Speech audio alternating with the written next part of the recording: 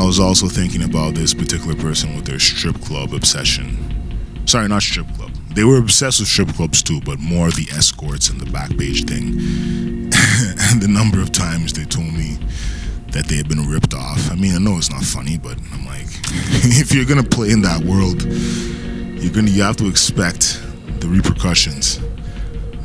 This isn't like there's a reason why people are using Backpage, right? Like, and this isn't to pass judgment on people that use Backpage. Even I've known some girls in the past who fuck with Backpage, but the thing is, you're dealing with it's like a certain caliber of individual for the most part.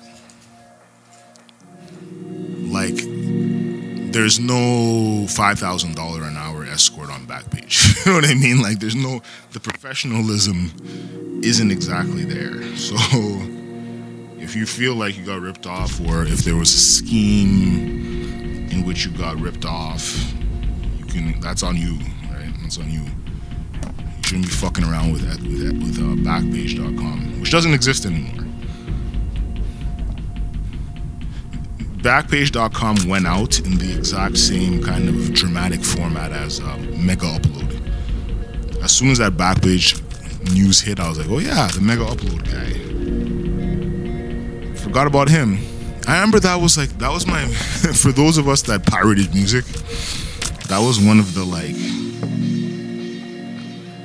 main ways of getting music, was like Mega Upload, Rapid Share. I think there was File Share, File Tram, Files Tube. Files Tube was the best. Oh man, Files Tube was the greatest. You type in what you're looking for, and then up comes a million links. There's also SoulSeek. SoulSeek is still, maybe I shouldn't be promoting this on here, but SoulSeek is still an active, I don't want to say community. I guess it is a community. It's an active source of discovering and finding all kinds of obscure music. So, yeah. Mega Upload. Right now I'm cleaning my glasses because they look grimy. I don't want to be that guy that they're like, oh, I forgot his fucking glasses. Anyway, so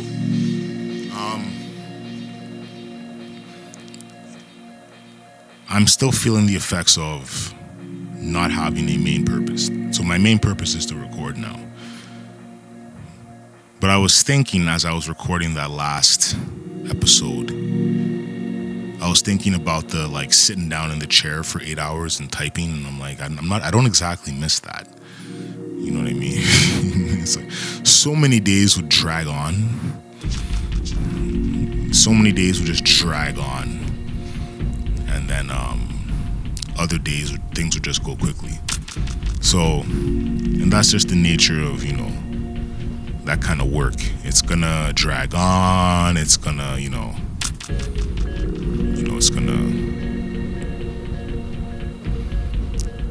it's gonna not be mentally stimulating in a certain way. Like some of us, as much as we've moved towards what would be the term? There's a term for this. Is it an information society? You know how at one point people were like farmers, like it was an agrarian society, and then there was a more like factories, so I guess that would be industrial, and then we moved from industrial to more of a kind of like service, like what our parents sort of fell into with secretarial work, typists, clerks, that kind of thing. I think that might have been, what was that called? Whatever. So now we're in like a technological kind of age with all of these like bots and like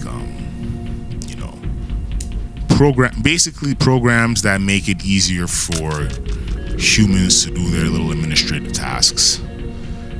Programs that can, eliminate the need for a human to be there. I wish I remember what that was called, but we're in that age. And So the result of that is you got millions of people in offices. Now, the people in the offices, some people can handle it. Some people are just like, this is my check. This is how I make my money. I'm happy with this. Others aren't necessarily designed or wired for that. Some people need to be out there doing something. And by out there, it doesn't necessarily mean being a construction worker. It means being on the move. But, you know, unless you're creating your own kind of employment, unless you have your own thing going, you're pretty much tied down to the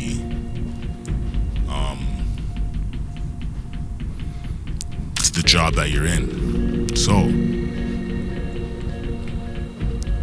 it's an interesting thing to think about, you know, because you can see the on people's faces. Plenty of them are like enjoying themselves, others aren't. And then there's this whole argument about, oh, you can always find something to enjoy in everything that you do. Yeah, but that ain't exactly the case. So if there's any kind of like 2019 goal, it's to put yourself in a position where you're not exactly feeling like you're handcuffed. You want to feel mobile. You want to feel that you are capable of, you know, being the author of your own story, being the architect of your own situation, and not just succumbing or accepting whatever it is that you got to do. But then there's other things too. There's other lessons, right? Like with what I'm doing, I never thought I'd be somebody who's going to sit down in an office all day, and I have before. But now, as in like a quote unquote, I don't know, more mature young person, I guess you could say, the adjustment period of the first 3 weeks was fucked. But then there was other reasons for that too, the withdrawals and all that. But when I finally kind of settled in, yeah, the routine was like, okay, we're getting up, we're going to work, we're going in the morning, we're taking the same bus, we're getting there, we're going on and on and on. There was this one stretch of like, what was that? It was like probably end of November to beginning of December, where it was like the routine was definitely grinding my mind state down, because it started to get dark, right? Because it was getting the sun wasn't coming up at the same time, so it was like, it's dark when I leave, it's dark when I get home. And then there was that day that I had that panic attack or anxiety attack on the bus, and I'm like, what the fuck is going on? Is this how I'm supposed to feel every time I go to work, or every time I do a convention or work? Like, I was so quick to being like, you know what, I think freelancing is way better, which probably is, but I'm not going to throw in the towel yet and hop back into that world, because the freelance world has its own challenges. Like I said, feast or famine. So anyway,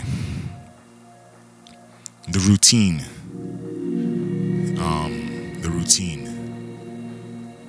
you know, you gotta find a way to make the routine work for you. You have to find a way to accept the routine, but not let yourself become defined by the routine. All right, that's my little final words there. I'm trying to wrap this up here. All right, peace.